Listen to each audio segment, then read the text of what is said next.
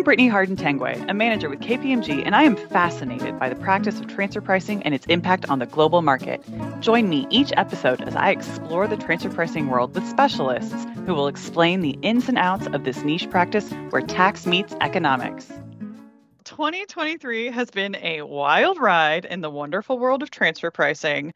We have covered so many topics over the course of the past year, from OECD Pillar 1's Amount B to Brazil adopting the OECD Guidelines and the inevitable coming of public country-by-country reporting. Needless to say, we have a lot to cover, and we want to wrap up this year in style and understand what we need to know going into the future.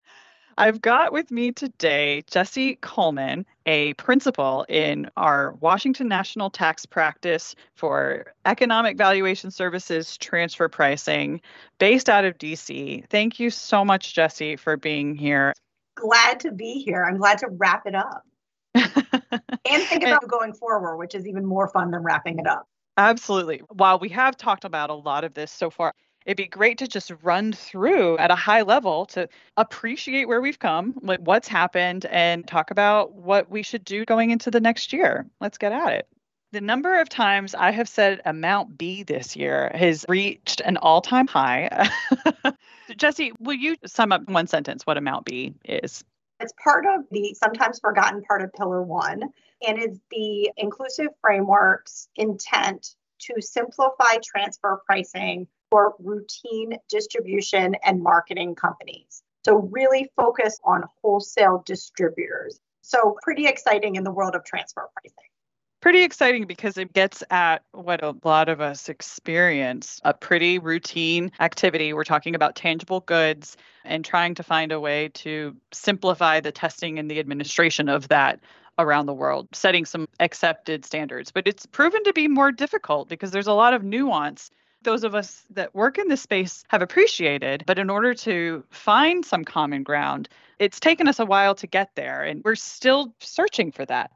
The OECD and inclusive framework have made a lot of progress. We saw a very advanced discussion draft for public comments in July, and it was so advanced that it had a global pricing matrix that told companies, if you are in this industry, look at your operating expense and your operating asset intensity, and here is what your return on sales should be if you're in scope. And it's sort of like Pandora's box. Once this has gotten out there, it is going to become a point of reference. We understand that Amount B and some of this guidance could be included in the next version of the OECD guidelines that could be released as soon as early 2024. But regardless of whether or not your distribution entities are qualified or in scope, this is something that we anticipate tax authorities referencing as a data point when they're evaluating. I'm a taxing authority and I've got a limited risk distributor in my jurisdiction. I think the natural inclination would be to look at this global pricing matrix. It's interesting you said we could expect this being put in the guidelines quickly. The OECD's July statement said some of the contents of Amount B we could see as early as January of 2024. With this in mind, what should taxpayers be doing to prepare? First thing is to look at your business and figure if you have in-scope entities. One misconception here is that this is not Amount A. This has no size threshold. So this applies to all companies. Seeing if you have operations that look similar to a distributor, maybe treat them like a distributor, I would look at what your transfer pricing has historically been. Look at that pricing matrix and see where you are in the pricing matrix and if that makes sense. Another key aspect here is companies are going to need to target a relatively narrow range.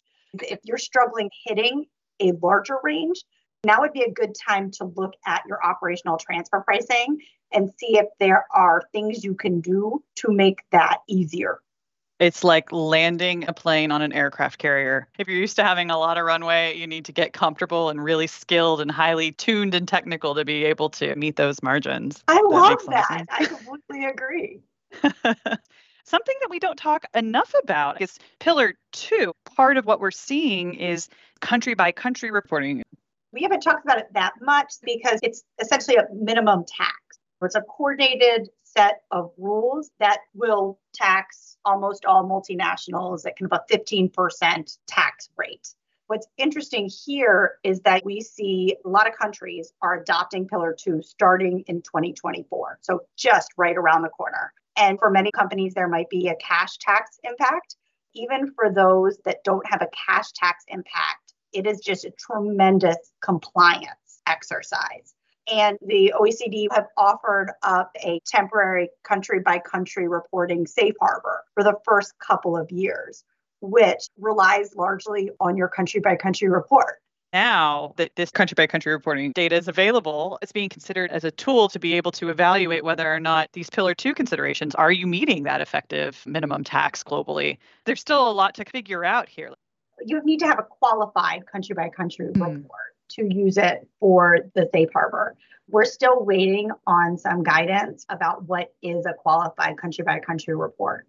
We're moments away from the implementation of Pillar 2, and there's still some questions that companies have. So it should be an interesting couple of months. The EU several years ago passed a directive that required a form, we'll say, of public by country reporting, but they didn't require it till 2025. So then 2026, you would expect to see the first public country by country reporting. But what we've seen is that there's growing sentiment around the world for greater tax transparency, and how public country by country plays into that. I don't think we'll know the full picture yet. Australia is also imposing country by country reporting to more or less what the EU is asking for and on the same timetable. We say EU, Australia, public by country reporting, but US companies are going to be required to do it. Ideally, your country by country reporting is consistent globally. That's the whole point of this. Another thing to take away from this is even if your country by country report goes public, that alone doesn't tell your whole tax story. The tax impact and imprint that a multinational can have goes beyond. There's customs taxes, payroll taxes, and carbon taxes being paid. So is now the time to start internally at some of these multinationals to start collecting these other parts of the puzzle so then you're able to tell the full story? Absolutely. Now is the time.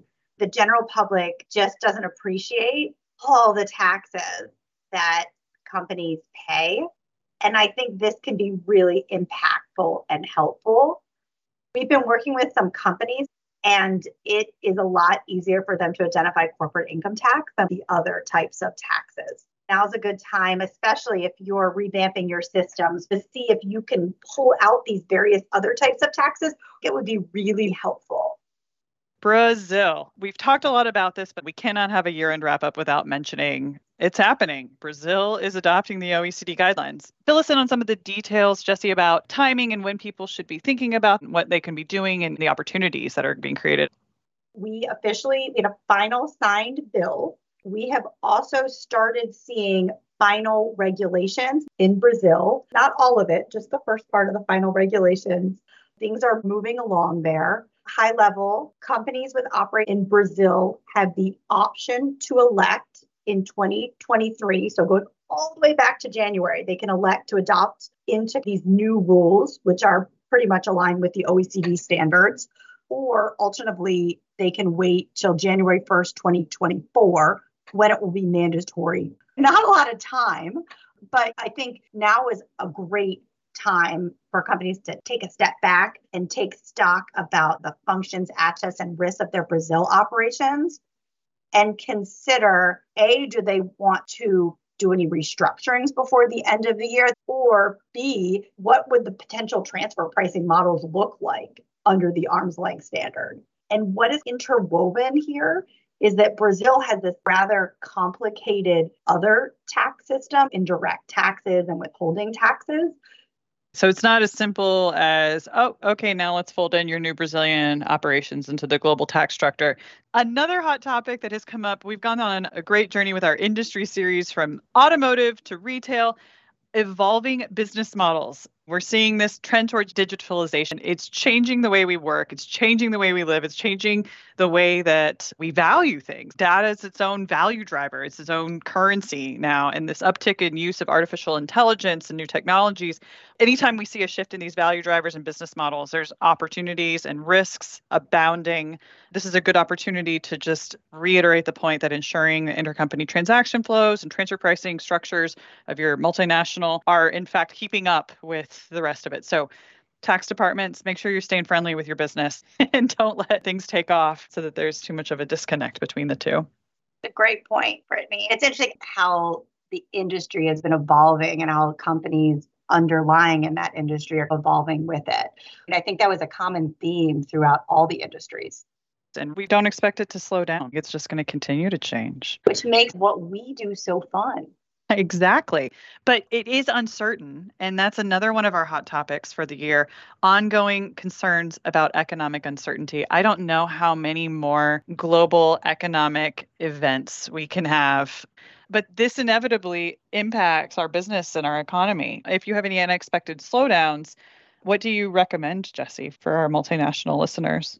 It's hard to know where the economy is going these days. Things look rosy one day and the next day the outlook looks a lot less certain. Working with your business and your FP&A team to understand the impact of some of these macroeconomic shocks. If it's going to be a rough year and you're going to see overall losses, take a step back to think about it from a system operating profit level and to think about who is going to bear those losses and does that make sense? Yeah, all you can say is just a general observation of when things are lean, people get more scrappy. When resources are strapped, tax authorities, they're expecting certain returns in order to maintain their operations within society. They heavily rely on our multinational enterprises to be able to pay their respective income and corporate taxes.